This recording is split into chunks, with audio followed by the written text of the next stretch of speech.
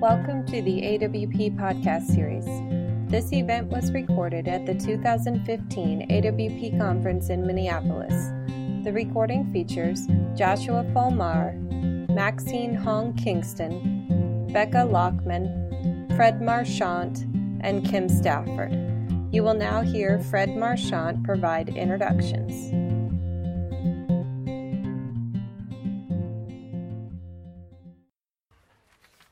Hi, everyone. Thank you for coming. It is Saturday, isn't it? It's the afternoon, I think. I'm Fred Marchant, and I'm not totally sure of that. And this part I am sure of. This is Nonviolence in the Creative Writing Workshop. Thank you again for coming. In the interest of time, I'm going to jump right in. I think we all recognize the phrase nonviolence, as it might apply to the Creative Writing Workshop, has a slightly provocative and perhaps metaphorical dimension to it. That is to say, we're not going to talk about boycotts or in any direct action, except metaphorically. Civil disobedience, however, is encouraged.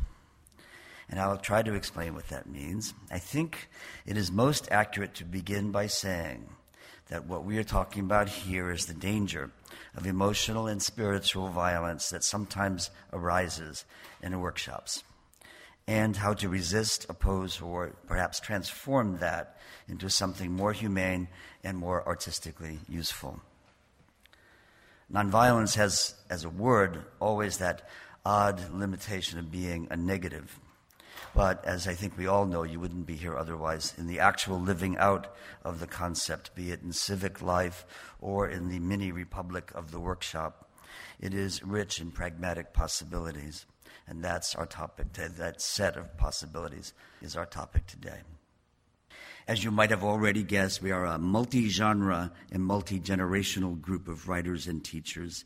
And our presentations, after I finish, will proceed alphabetically by first name. Let me say a word first then about myself. I'm the author of 4 books of poetry, the most recent of which is The Looking House from Grey Wolf in 2009. I'll have a new book with Grey Wolf in 2016 called The Day Later. I'm an emeritus professor at Suffolk University in Boston, where I founded and still co-direct the Poetry Center there. After me will be Becca Lockman, sitting right to my right. She's the author of 2 collections of poetry, The Apple Speaks, and the just released Other Acreage from Goldwake Press. She's also editor of A Ritual to Read Together, Poems in Conversation with William Stafford, part of the centennial celebration of Stafford's life and work of last year. She teaches at Ohio University. After Becca will be Josh Morgan Fulmer, also on my right. Josh is a poet, teacher, and singer-songwriter. He's also a veteran of the United States Marine Corps, enlisting while he was an undergraduate, and was, for a tour, an infantry rifleman in Iraq from 2007 and 8, and in 2007 and 8. In the process right now of finishing up his MFA at the University of New Hampshire, he is also teaching a course in creative nonfiction. The course is called Writing the War Experience. After Josh will be Kim Stafford, on my left at the far end of the table. He's, as many of you know, a poet, essayist, memoirist, teacher, and he's also another singer-songwriter in our group. And afterwards we're going to sing. No, actually we're not. Although we did think of it when we came in. Somebody said to me, when we saw the steepness, by the end of this, it was you, Becca, we're going to have to sing a chorus or something, right? In any case, Kim is the author of 12 books or more, the most recent of which is his memoir, 100 Tricks Every Boy Can Do, How My Brother Disappeared. That comes from Trinity University Press, came out last year. He's also the editor of several important anthologies of the work of his father, William Stafford. The most recent is Ask Me, 100 Essential Poems of William Stafford. It's from Grey Wolf, and it is also part of the centennial celebration last year of the life and work of William Stafford. Kim teaches at Lewis and Clark College. Finally, also to my left and closest, is Maxine Hong Kingston, author of the groundbreaking and award-winning works such as The Woman Warrior, Chinaman, The Fifth Book of Peace, and I love A Broad Margin to My Life, among some others. She was recently graced with a 2013 National Medal of Arts presented to her by the President of the United States, Barack Obama. Poet, fiction writer, memoirist, and an emerita professor at Berkeley. She founded in 1993, I believe, the Veteran Writing Group in the San Francisco Bay Area. And to this day, just think of it, a writing group that lasts that many years. To this day, it thrives and continues to be a resource for veterans of, sad to say, the many wars of our time. She has edited work of that group. Veterans of War and Veterans of Peace is the name of that book, and it's an anthology of writing from that group, and it's published by Koa Books. So, that's us. All right, good. Oh, that wasn't planned, but that was a good idea. Thank you. A few years ago, I edited for Grey Wolf Press a book called Another World Instead. Some of you may know it. It is a selection of the early poems of William Stafford from 1939 to 1949. For those of you who know the life arc of the work of William Stafford, that piece of his life, the beginning years of his writing life, was almost completely unrepresented in the published world of his work. The core of that book were the poems that he wrote during his time during World War II as a conscientious objector serving in civilian public service. Most of that service was in the Far West, and much of it in the wilderness projects of CPS. In preparing to write an introduction for that book, I read for the first time, and I wasn't a kid, for the first time I read Simone Weil's magnificent essay, The Iliad, or the Poem of Force, and I recommend it to everyone, whether you're interested in classical literature or not. It is really one of the most profound pieces of writing about literature, and I think the life of society and the life of conscience in society. Strange to say that, I think, as we talk about the Iliad, but her take on the Iliad comes out of the fulcrum of an idea that force is the taking of human beings and turning them into things. And she talks about how Homer investigates that subject. And then there's some other aspects to it. At one point, she starts to think out loud about how odd it is that in the moment of killing, there's never anyone practically who pauses to reflect. And this is what she says. At those moments, those people never impose on themselves or their actions a halt, that's a quote, a pause, another quote, or an interval of hesitation, wherein lies all our considerations for our brothers in humanity. That, too, is a quote. Ever since reading that remark, I've had it tattooed. No, I've had it deep inside, engraved in my mind. You know, it's been sort of a guide through much of my teaching, let alone my writing. And I've had it sort of gradually take on the role of thinking, well, what is a writing workshop? What is a gathering of writers? And I think of that in general as a kind of pause to reflect upon our consideration of others. And that comes out of a sense of art as being a transaction that involves more than just one person, no matter how solitary the beginning of that work of art. How do you create, then, a pause, an interval of hesitation in which one's considerations for other human beings can be present? That is my question for today. What I do in my own teaching is that I use poems to help establish the ethos of the workshop that I'm teaching.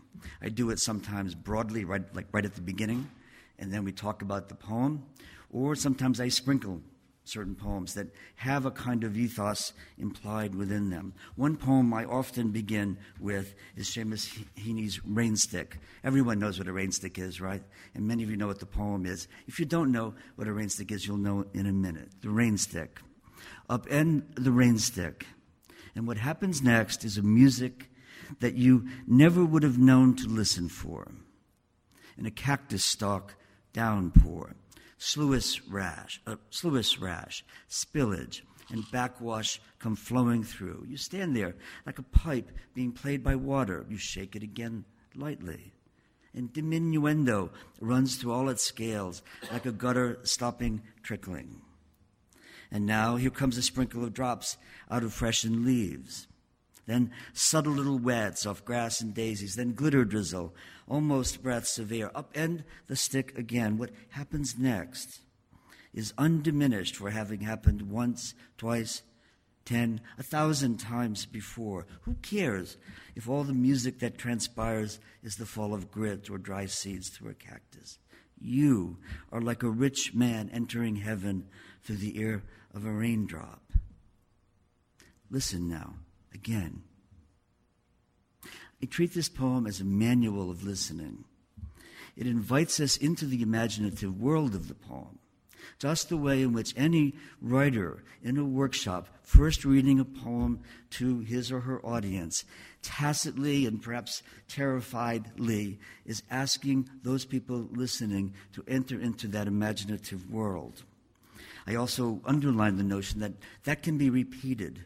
There's the tremendous fear at any given moment in a workshop that that moment is forever, that what happens at that moment is absolute and unequivocally the only chance you have with that moment. Of course, there's a great deal of pleasure, sound pleasure, mouth pleasure, if you will, in that poem. But I think there's an ethical and an ethos dimension, an ethical dimension to that. You know, it says something like you don't need to think first of the flaws and failures of what you've just heard. In fact, I think that's why there's all that sound music in that poem. That's to say, you know, we'll think about that later after we do it 3 or 4 more times. But the sheer pleasure of that, I think, is an ethical injunction in a way. I'm reminded by that poem always of how poverty-stricken our language, our discourse is when it comes to praise. How easy it is to criticize negatively. Say, all right, that's a terrible poem. I mean, no, you don't say that, of course. You say something slightly more couched in a workshop. But that sense that somehow the language of the negative judgment is so quick to come to our minds. How about this? That poem makes me think, okay, what has just happened here? What a wonderful way to begin a conversation. All right, you read a poem, read it out loud. What happened? What world or experience have we been invited into? What has it invented in our minds? These are questions that perhaps sustain a writer's belief that he or she has actually written something. It also allows a platform upon which you could make suggestions, even complaints. But I think that the fundamental matter here is that there is an imaginative experience laid before you and you're invited into it. I'm going to move on to a second poem with another kind of ethical injunction. This is from Another World instead, and it's my favorite poem in the book, and I carry it with me at all times. It's called Shall We Have That Singing? I won't give you all of the background, just suffice it to say that imagine that there's a barracks-like camp in the wilderness, and the World War II is going on in the rest of the world, and these are conscientious objectors he's talking about in Tomb. Shall we have that singing in the evening? For between the stars and our star, there's no one, and we must sleep again. We rest the hands, not dangerous, on the wool, and we place pillows under the turning head. Quietly now. No moving. Was there something forgotten? The losing one neglects and calls it winning. Help each other. Have that singing in the evening. Well, I do think of that as a kind of really complex pause, an interval, falling asleep in a barracks in the wilderness in the middle of World War II. Layers upon layers of pausing, if you will. But I also think that there's and of course it's a wonderful human suggestion to help each other, which I don't want to ignore. I think it speaks for itself. But I love the parenthetical. Was there something forgotten? And then he says, the losing one neglects and calls it winning. And I want to say that in my own workshop teaching, the most important question I ask myself, and I sometimes remember to ask the group, was there something forgotten? It is so amazing how there's a momentum inside workshop discussion that is heading toward finality of some sort. And I always remember this poem and say, okay, wait a minute, was there something forgotten? I think a poem like this reminds us that the poem and the writer are not standing before a judge or a jury, but actually a set of people who are in roughly similar circumstances, and a reminder of that. I don't make these kinds of observations, by the way, all the time. I don't make them with moral fervor, as I hope I'm demonstrating now. I try to make them, in the course of doing our business together, as our way of being together. I'm going to end then, and if I, you'll indulge me, I'm going to end with a poem I do use, and it's a poem of my own. And that's dangerous in a workshop. It requires lots of trust with everybody, but I think you'll understand. It's called A Place at the Table. A place at the table. It means you can face your accusers. It means there is no place to hide. It means you will not drift off to sleep or carve your name on your arm or give anyone here the finger. It means you do not have to wave your hand as if you were drowning. It means there's nothing here that will drown you. It means you really do not have to have the answer, since there are only a few of you left sitting across from you. It means you can study their faces as you would the clouds outside. You will not totally forget them. It means you are now, roughly, for a while, just about equal. In the center before you, there is nothing unless someone gives it. It means that when you are gone, everyone feels it. It means that when you leave, you feel as if you haven't, that you still have a place at the table. Later in your life, this moment will return to you as a mote of dust that floats in on spars of sunlight. It will search every room until it finds you. Thank you.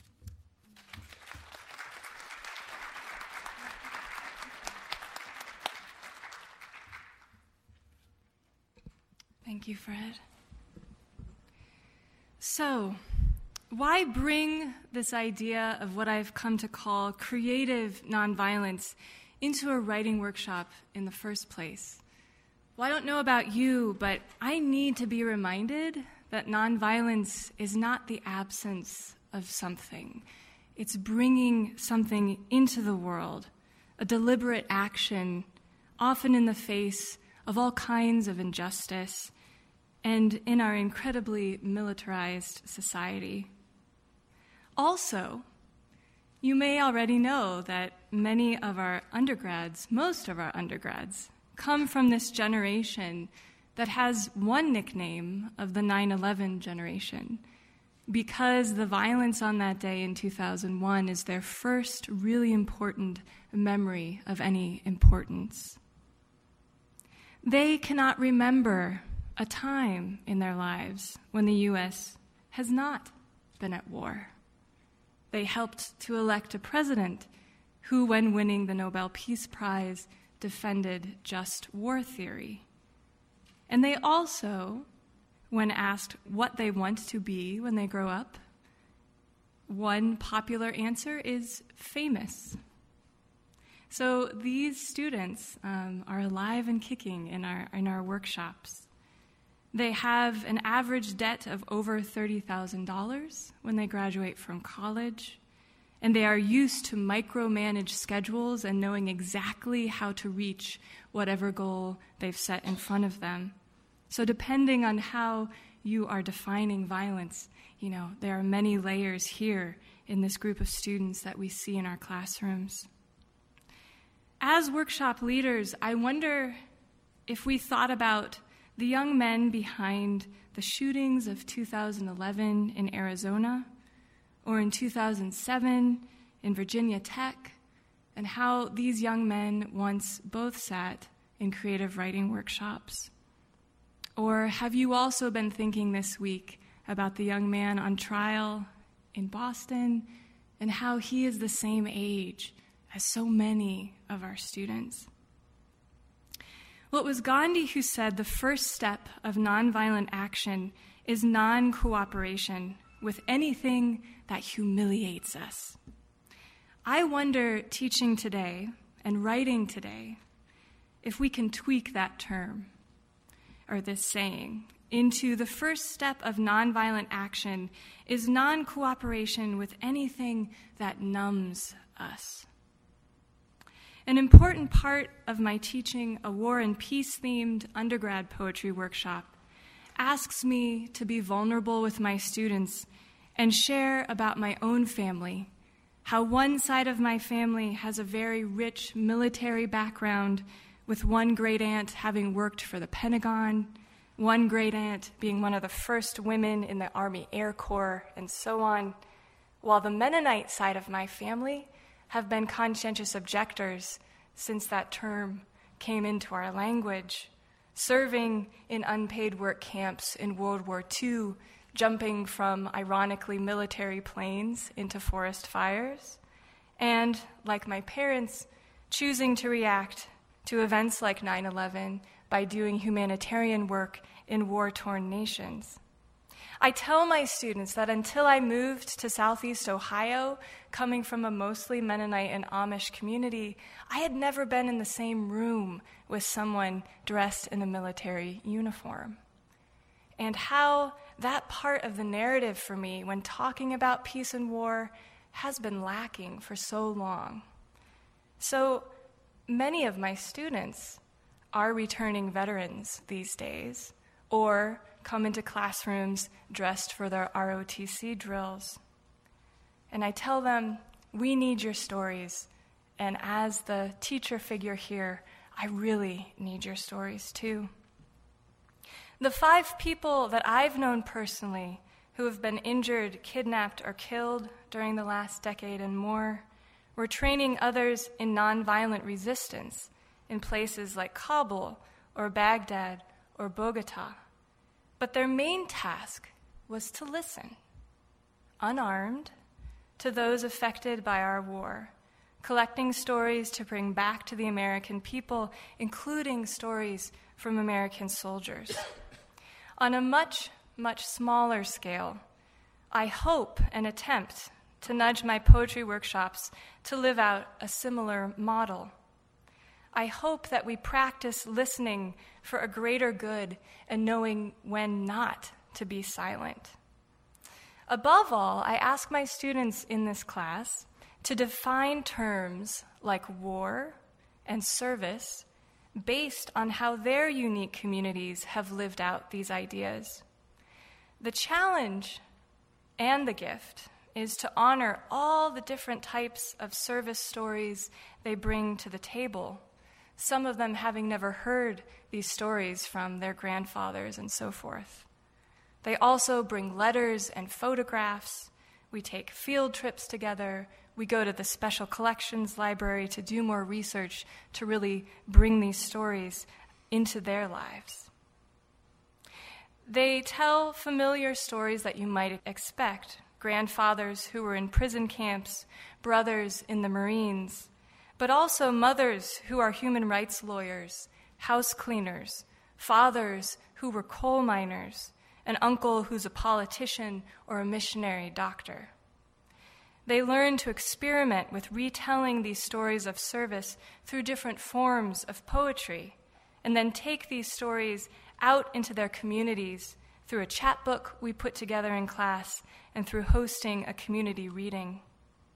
Halfway through this workshop, I tell my students, okay, I'm going to step outside the room, which I try to do in various ways, not just physically every workshop, but as the teacher, I'm going to step outside the room, and you decide what you would change about this workshop if you could change anything.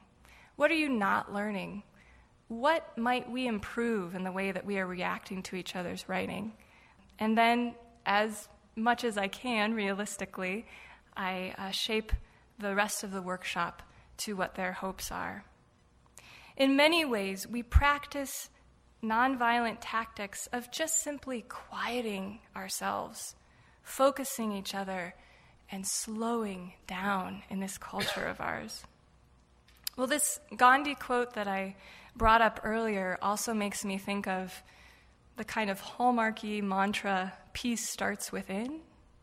And I actually have this on my phone so that every time I turn my phone on, I'm reminded of this. Because sometimes, quite frankly, I feel like a hypocrite asking my students to dive into these nonviolent tactics, not only in their writing lives, but when they leave the classroom.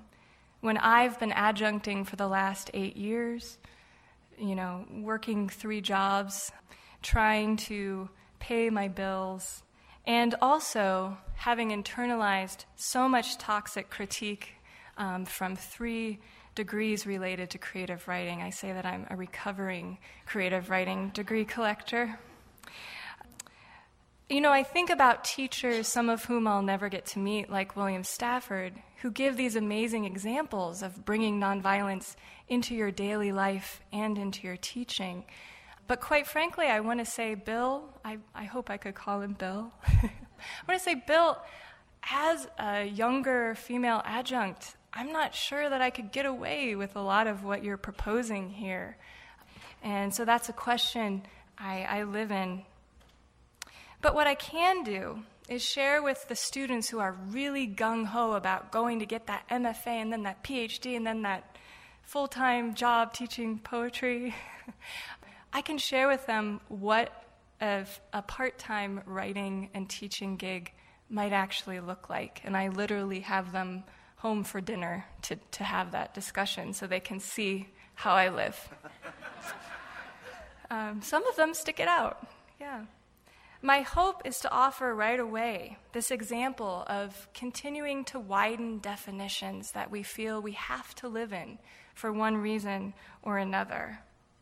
And as students begin to bring in these stories of service, then by the time we talk about their own original work, they're open to hearing each other's definitions. And don't get me wrong, sometimes teaching within corporate academia can feel like you're working for the military-industrial complex. Yes.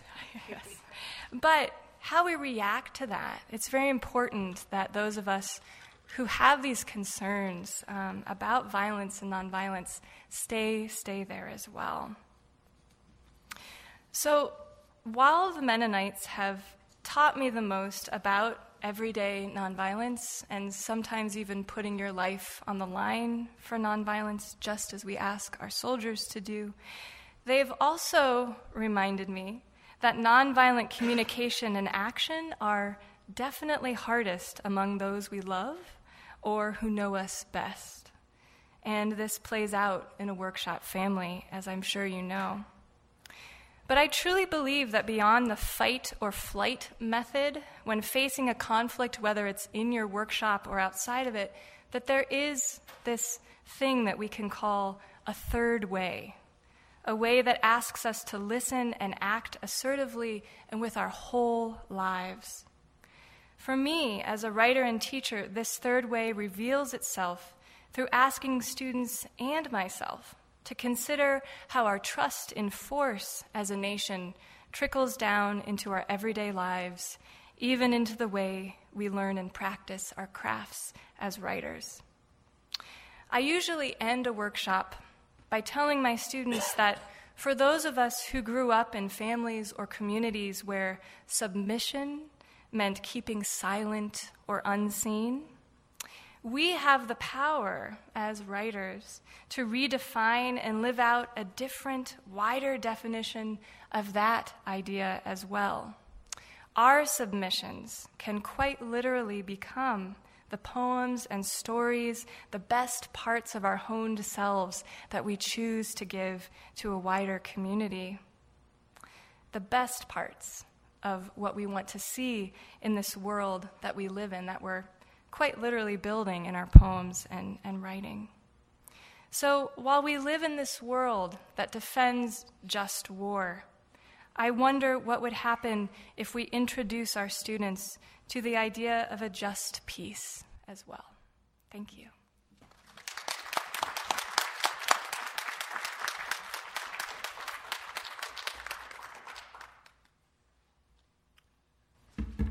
Good afternoon.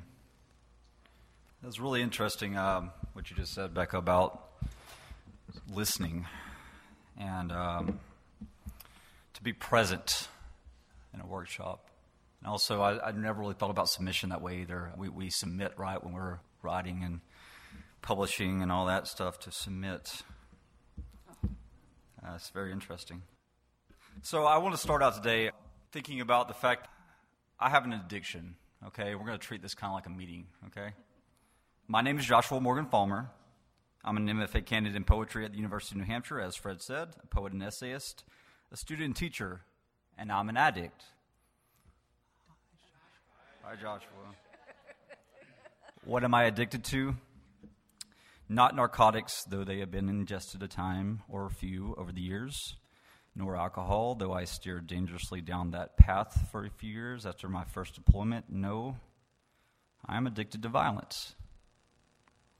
As Chris Hedges wrote in his best-selling War is a Force That Gives Us Meaning, quote, "The rush of battle is often a potent and lethal addiction, for war is a drug," end quote.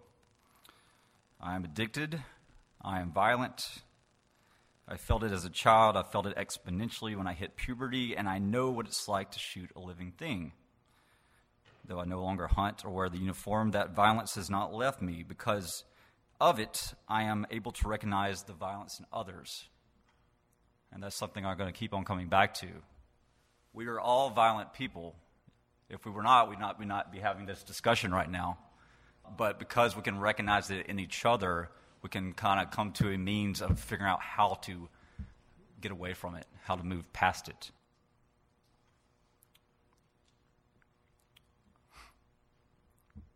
I'm drawn to violence in an effort to understand it within my own poetry, but also, ironically, I am drawn to it in the hopes that I can defeat it.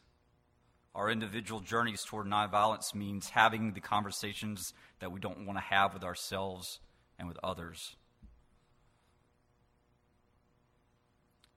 Unlike my colleagues who I'm humbled to share the stage with, I have never been able to claim myself a pacifist. Does that matter? No. Because even though I fought, and I would fight again, and I would fight for the defense of something worth fighting for, I find that you can still be and practice nonviolent techniques. I have owned and continue to own weapons, their sole purpose being to harm, kill, destroy living creatures. I do so maybe out of fear or solace or the allure of its power, but regardless, I do so out of our shared violence. So how did a gun-carrying, soon-to-be NRA-certified rifle range safety officer, this is true, learn to practice nonviolent techniques in the classroom as both student and instructor? Well, let's start in the middle, because we like to start in the middle in writing. So I was in the middle, and I'm going to kind of break from the script for a second. I was in the middle of a classroom in a bombed-out school in Haditha, Iraq in 2007. I was in this classroom, which was in the middle of what we turned into a FOB, a forward operating base, which was in the middle of Haditha. See, there's a lot of middles here. I was in this classroom because it was what was our MWR, our Morale, Welfare, and Recreation Room. I was there because I was going on patrol 16 hours a day, 7 days a week. I was going on post, and I was pointing my weapon in the face of women and children, scanning corners, hoping that we'd not be shot. And I started having to try to rectify that, because though I'm violent, I try to be peaceful.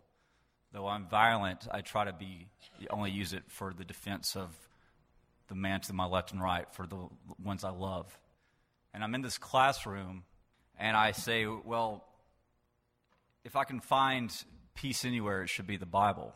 That's my faith. That's my religion. And we had all these Bibles in this classroom. And I opened up a combat Bible because it's painted in camouflage, I guess, in case you don't want to be going on patrol and have like a black Bible, and they say, "Oh, there he is." So it's a camouflage Bible. And I say, well, where do I start? Where do I start finding out about peace? And for some reason, I chose the Old Testament. For some reason, I chose the book of Joshua because that's my name. I was wrong. The book of Joshua, if you have not read it, if you did not grow up in a Jewish or Christian faith, focuses on the Israelites taking over Canaan. It focuses on the Old Testament God, Yahweh, destroying the Canaanites, man, woman, and child, in what's called Harim. It says that you can kill all if it's for the glorification of Israel. Wasn't exactly the best thing I could have read at the time. But something happened at that moment. In this middle of things, in this crossroads, I found a place where I could move past it, where I could move past that violence. And even though I consulted the chaplain in this room, and I asked him, how can I come to terms with this, with what we're doing here, come to terms with what it says in this book that is supposed to be my place to find peace and solace. And even though he gave me a generic answer along the lines of, well, you do it for the man in your left and your right. Even though I wasn't satisfied with that, I realized that I was on a journey. And that journey took me home. And it took me back to the state of Alabama where I'm from and back into college. And when I got back, I took my first creative writing class in 2008. And when I got back, I was writing things that were very violent. And my instructors and my fellow students didn't know how to respond to it. They were writing about things of academia, things of what an 18 through 21-year-old goes through. And here I am, just a few years older, writing about seeing dead children or watching things explode, or about a friend of mine that had died in combat. So I would either get a thank you for your service, no comment, or I would get, this is violent, how can you write this? This is painful, I don't understand this. And that was toxic to me, because I realized in that moment that there were different forms of why we write. There are different forms of hierarchy within the writing process. Some are writing, as we've talked about earlier this morning, to publish. Some are writing to go toward a certain standard, maybe toward that perfect poem, which I believe Emerson talks about, right? And I was just writing to survive. And that's easy to forget about. But thankfully, and I forgive them and I forgive myself because I reacted negatively and I got angry. Thankfully, we all learned together, and we learned, and our instructor pulled me aside one day and said, hey, here's this guy named Brian Turner, which I'm very thankful to have met and who I'm actually kind of replaced on this panel. Here's this guy named Brian Turner who writes war poetry, and I think this would be interesting to you. And thankfully, we found a way to talk about these things together. And part of that was through the empathetic response, which I will always come back to. See, when they said that they couldn't understand, when they said that it was too violent, is because the empathetic response was not clicking in. That imagination was not clicking in. And then we found a way together to understand that we've all experienced that violence. We've all experienced those moments when horrible things happen to us and we have to react. So eventually I learned how to handle that toxic critique, even though it wasn't necessarily good. But I also learned how to prevent myself from doing it and spreading that along. So when I started writing more and more poetry and people said, hey, you should try this thing out, I was like, I'm not going to try this out. I'm a political science major, and I'm going to go work on a campaign or something. Eventually, I end up in this MFA, and I'm starting to become not just a student but also a teacher, and I'm starting to try to employ this empathetic response, right? Well, now I'm seeing what it's like from the other side of it. Now I'm seeing what it's like when I have freshmen in my class and I'm talking about Dr. Martin Luther King's letter from a Birmingham jail, and I have students leaving and saying, this doesn't apply to us because I'm in New Hampshire. And let's think about diversity for a second in the state of New Hampshire, though I do love that state. And that's where a moment where I realized that I have to step up and I have to say something. Do I have to necessarily correct them? No, but I at least have to open the conversation and say, why do we feel this way, right? That's what we've already kind of talked about a little bit. And then when it came to being a student again, I was still turning in poetry that was violent, and we did form a family. But at first, even a well-respected poet, who was a teacher of mine, said, on the first time I turned in a piece of poetry about war, he said, this is a conversation worth having, and he just kind of left it at that. And I said, well, thank you. I appreciate that, but now I want to focus on forming content, and that's where you have to kind of move to, by the way. Form and craft. Because when you're focusing so much on content, it gets in the way, right? But that's something that's hard to teach. So I eventually was able to move to form and craft, and I started to beg for that. But this teacher didn't, though he was making a good point, and he was pointing that out, he was also focusing so much on the content that he didn't realize it was actually being detrimental in a way.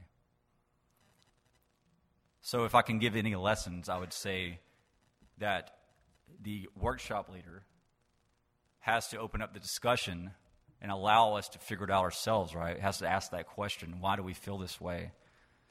Why are we talking about this? When it comes down to form, why are you doing it in this manner? You're staying away from the content, but you're being respectful of said content. I also want to mention this. So as Fred mentioned, I was blessed to get to teach a creative nonfiction course called Writing the War Experience. I'd worked with our director of composition to get a class for the university in which we could give veterans and civilians a place to come together and to talk about war, to talk about conflict, to talk about your internal wars, because some of us have not been in war, but we've all been affected by war in some form or fashion, even if it's a war of the mind. And we came together, and it was a beautiful thing, and we even had a Vietnam War vet that joined the class who was a president of a community college. He'd been thinking about war all his life. I would call him as pacifist as you can get. He helped out with immigrants at the college that he was president of and to getting them citizenship and to getting them recognition. So I was very surprised one day when we were reading this essay called Persia on the Pacific, which is a literary journalism essay, and I asked him how he felt about it, and he starts railing against Persian culture and Persian men. And I realized I came to a moment where something had to be done, right? So I simply asked him, I said, why do you feel this way? And he told me about how there was these Persian women that he knew that were trying to, have autonomy in the relationship, autonomy in their culture, but they were being held down by their husbands. And at which point I told him about my roommate, who ended up being my best man at my wedding for 6 years, who was Persian, and about how I knew his family and how they were some of the strongest people I've ever met, and how I didn't see that in that family, that putting that type of mentality upon all the Persian people can possibly be the problem here. But through that discussion and through allowing us all to talk about it, we were able to move past it. So I think we should listen. I think we should be present. And sometimes I think we should submit. Thank you.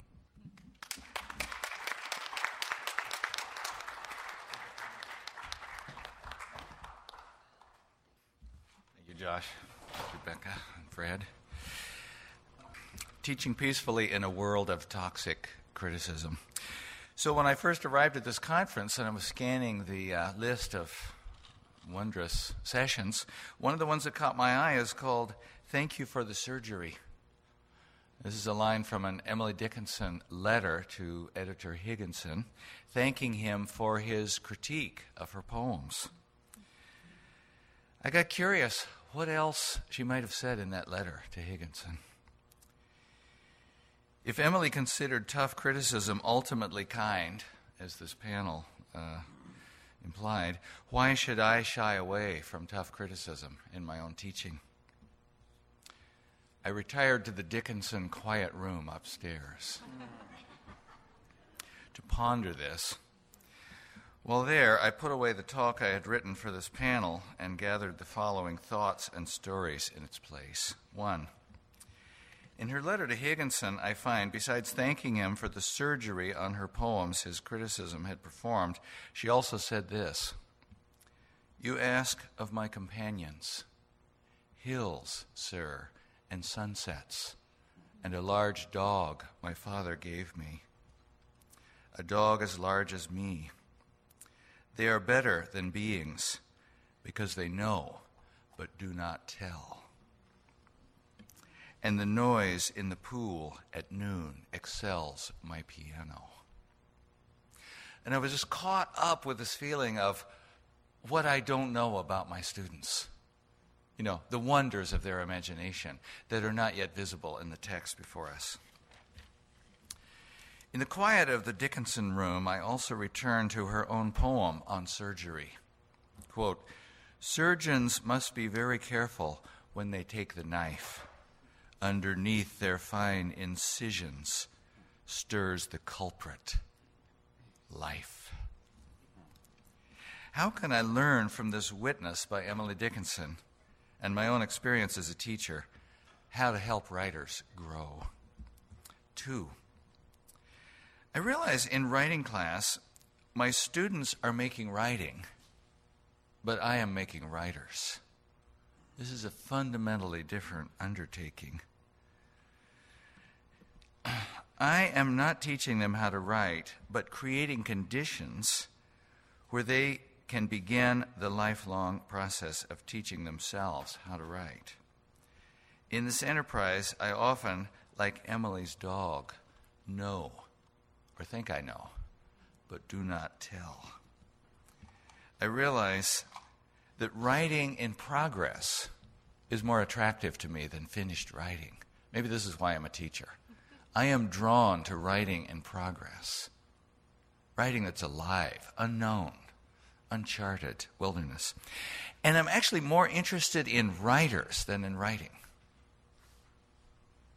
The students that come to class called, maybe from war, maybe from a family background, to try to do this impossible thing. I'm more interested, I'm more attracted to writers than to writing. And ultimately, I'm more attracted to people than to writers. Human beings who are suffering emergencies of reticence. You know, one of my proverbs as a teacher is, the most important literature of our time is the unwritten. You know, the distance from silence to a page of any quality of writing is more magnificent than the finer gradations of that writing being improved. 3, a year ago we had a gathering in Portland, Oregon, the William Stafford Centennial Symposium. A blizzard came, something people in Minneapolis can understand. But not being Minnesotans, we canceled the symposium instead of saying, by God, I'm going to get there. But I just couldn't stand it, so I got on my car with the chains on, and at 15 miles an hour, I went around the city gathering the people who'd come the farthest. So I brought Wendy, who'd come from Hanoi. I brought Keiko Shimada, who'd come from Sapporo, Japan. I brought Abayo Aminashan, who'd come from Nigeria via Wisconsin. I brought Ferd Marchand from Boston. And several others. And one of the people I brought was Lee Young Lee from Chicago. And we decided we'd have, instead of the William Stafford Symposium, a reassessment and appraisal. I couldn't believe they chose that name for the conference. You're reassessing my father. I don't know. We decided we'd call it the Snowdrift Dialogues. And so while the snow fell outside, we went around the circle and each told a story. And I'm just going to tell you the story that Lee Young Lee told, because I think it pertains to nonviolence in the classroom. Lee Young said, you know, I just sit and write poems, and my wife said, you've got to get out and do something. Get active.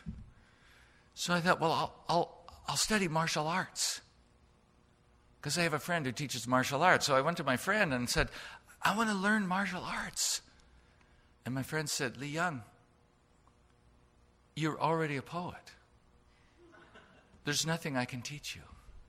I said, no, man, I want to learn the moves. He said, no, you don't understand. After many years of studying martial arts, you achieve a level of mastery where if someone comes to you with ill will, you must subdue them with violence. But there is no safety in that. They'll come back with their friends and overwhelm you, no matter how skillful you are. After more years of training in martial arts, you achieve a level of mastery where if people come to you with ill will, there is something about the way you carry yourself that makes them hesitate instead of attacking. and they retire. But there is no safety. They will come back with their friends and overwhelm you. After more years of training, you achieve a level of mastery where if someone comes to you with ill will, there is something about you that makes them engage you with words instead of violence. And you may engage in a conversation that leads to settling your differences. After more years of training, you achieve a level of mastery that makes you so calm within yourself, you become invisible. They walk through the crowd looking for you. They can't even see you. After many more years of training, you achieve a state in which you are so filled with the Tao. You don't know if it's from within you or from the earth moving through you. That you walk through the world strewing beauty, and people want to follow you, be with you, be in your company. The only way, Li Yang, to achieve this level of mastery is through the practice of poetry, music, painting, dance, theater, the receptive arts. And Li Yang said, I consider William Stafford the quintessential level 5. Well, so if this is how one becomes a master, what kind of conditions in the classroom will so fill us with the Tao and the arts of response? That's what we need to find. Okay, 4. The process of transforming one's life into legend by writing is what draws us to the craft. In her letter to Higginson, after thanking him for surgical critique of her poems, Emily says this, quote, I would like to learn. Could you tell me how to grow? Or is it unconveyed, like melody or witchcraft? I'm just imagining myself, Higginson, the editor at the Atlantic Monthly, I hope being severely humbled by this question. So how is mastery conveyed? Is it just by like melody or witchcraft? I use Emily Dickinson speaking to her critic as my example, not because I think all of my students have her particular elevated genius, but because I believe the dynamic of student writer as primary authority and questioning instructor as secondary authority is how I think writing class works best. It's practical in the end. 5.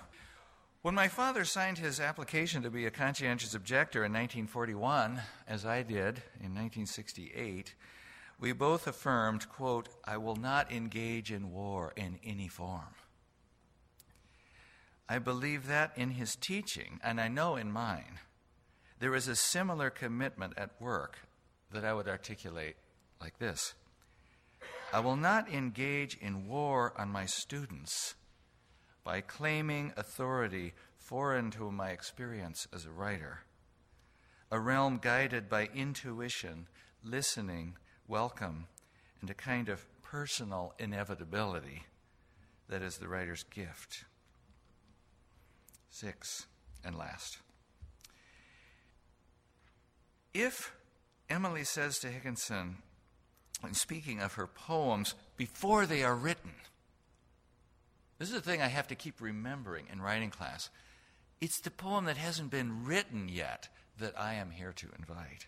And Emily says, while my thought is undressed, I can make distinctions in its quality.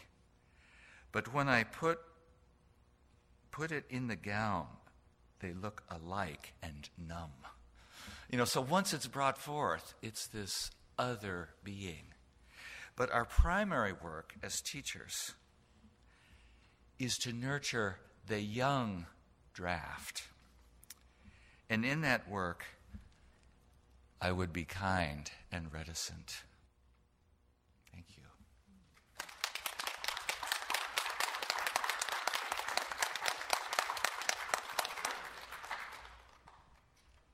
I'm going to speak from here because I'm smaller than the podium.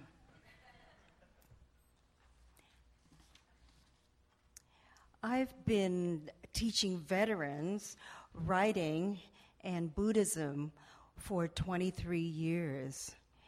And we integrate these two disciplines, and writing practice becomes a Buddhist practice.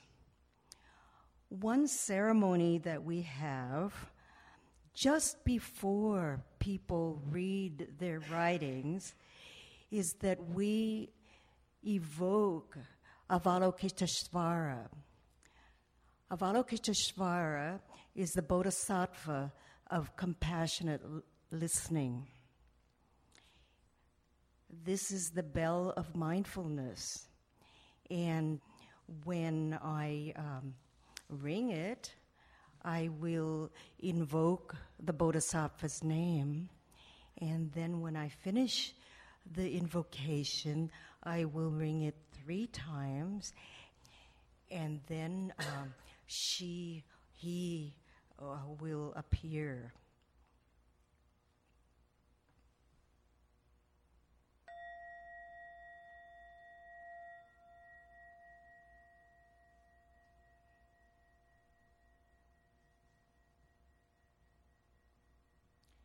We invoke your name, Avalokiteshvara.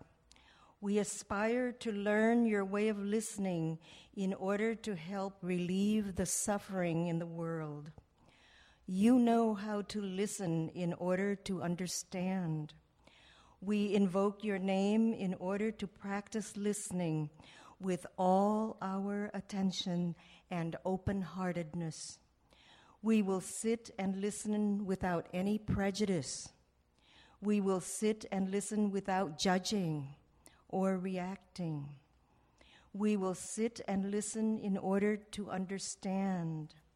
We will sit and listen so attentively that we will be able to hear what the other person is saying and also what has been left unsaid.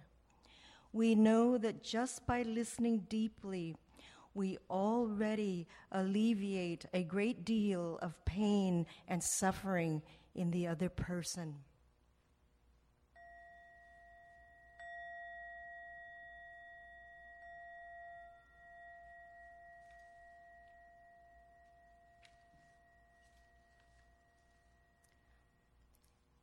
Before and after each person reads, we ring the bell to remind us that we want to train our ears so that we can hear and receive whatever this person is saying.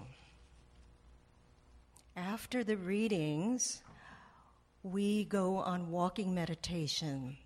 And this is slow, mindful walking, usually in a beautiful place, in the woods, in the country. And we walk silently, and we walk together. And then now we are hearing the sounds of our footsteps and the sounds of the air and the world. Walking meditation is especially important for veterans because they have walked patrol in which every step is dangerous. And so there is learning a new walk in which you can trust the earth that you're walking on. After coming back from walking meditation, we have our critique, our feedback. I know that we told the Bodhisattva of compassionate listening that we are not going to react. But I don't think this is reacting as much as responding. Just before we give the critique, I say that we have now lived with these stories and poems for about an hour. And we've carried these stories for an hour. What stays in our memory after an hour? What is it that has touched our hearts? What is it that we can marvel and wonder at? And we answer those questions. We can say to somebody, here's what I heard. Here's what I liked about your story. Here's what I remember. Here's what touched me. Here's what brought tears. And, here's what made me laugh. So what remained with you after listening and going for a walk? This way of giving a criticism has changed me. It's changed the way that I criticize. I no longer look for flaws in the writing. You know, I don't just take papers and grade them and find the mistakes. I look for what's good in the writing and help the student recognize what is good, what have you done really well, and then expand on it, tell more of it, and teach the writer to recognize what has been well done and why. And when the good parts of the poem and the story are expanded, the rest of the writing will be pulled up to that standard. There is a hot debate going on in Buddhist circles right now. The Department of Defense has invited Buddhists, led by John Kabat-Zinn, to teach meditation in the military. And it has begun with teaching Marines before deployment. The budget for teaching resilience research is what it's called in the military. It's called resilience research. It's $125 million to teach meditation in the military. There's also been a $4.3 million grant given to teach mindfulness-based mind fitness training. It's also called mindfulness-based stress reduction. There is a $31 million grant given to the University of Pennsylvania to teach positive psychology.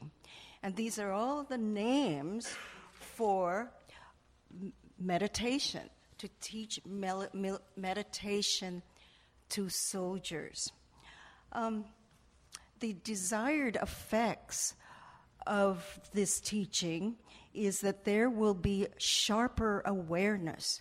People will be awake, and they will be better shots, but they will also be better able to discern what and whom to shoot at. So the idea is that there will no longer be accidental shootings, like if somebody didn't stop at a checkpoint but they didn't understand what the signals were, or if you saw movement, which it turns out to be a child, you do not automatically shoot because you have learned to be aware and more awake and to be able to discern. The idea also, and I think this is the main goal of teaching meditation in the military, is that they're hoping that people will come back with less post-traumatic stress disorder. Get to people before they get too stressed, and so they can come back without being so wounded. I've been talking to the veteran writers in our group and also to Buddhist teachers. And we've been asking one another, if you were asked to teach meditation in the military, would you do it? And I decided, yes, I would do it. However, in addition to meditation or stress reduction or mindfulness, I would teach the whole Dharma, give them the full Dharma, and at least give them the 5 precepts, and at least give the first precept. And the first precept is, thou shalt not kill. But the Buddhists, they don't say thou, they say I. Here's one translation of the first precept. I vow not to kill, not to let others kill, and not to support any act of killing in the world. Okay, so in my class in the military, I will give them all 5 precepts. That's the first one. The second one is right livelihood. And the third one is right loving or right sexual conduct. The next one is right speech. Right speech includes listening, and because there is speech and then there is listening to others. And the last one is right nourishment. I have taught these precepts in the veterans workshops, also at my writing workshops at the university. And the way I teach it, it makes it less religious and more literary. And I say these are master plots. And those are all the plots we have. You can't think of any more plots. That's it. There's only 5. And so write stories and poems using these precepts as themes, as plots for stories. And I have found that first precept for the veterans has produced the most powerful writing as they struggle with the ethics and morals of war. Oh, I have found that war and life is chaotic. Stuff that happens to us is chaotic. But if you had an ethical structure, then there is something to hold all that chaos. And you're beginning to find an order to what happened. Moral conflict is the most dramatic and exciting part of a story. And if there could be moral conflict, then you can lift the war story above being just an adventure story. There is a new name for the harm that soldiers suffer when they come back.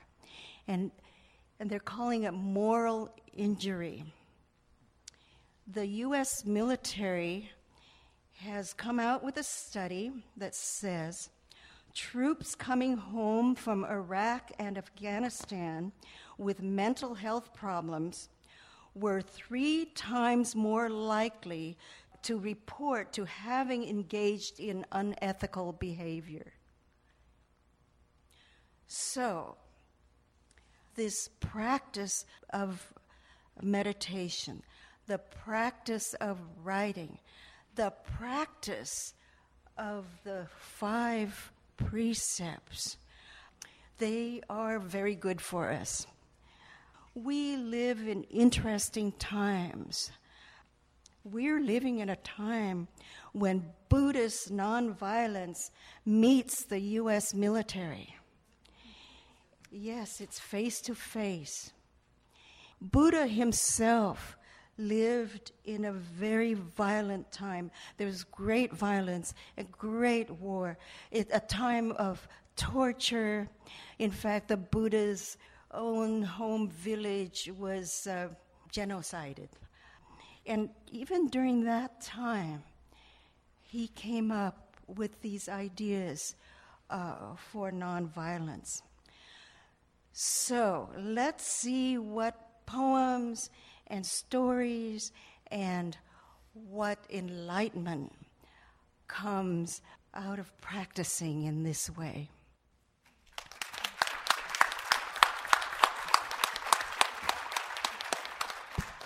I can't believe how time flew, but it did, and I believe it's about 1 minute left before we open the door to the next. So let me just say to the panelists, thank you. Thank you for coming to this. And an image. Deep inside the word listening is that beautiful nautical metaphor of listing. You know, the way something might tilt over, you know? So listening in some way might be a tilting toward to the person speaking. And I find that to be why I don't walk without a limp sometimes. Bye.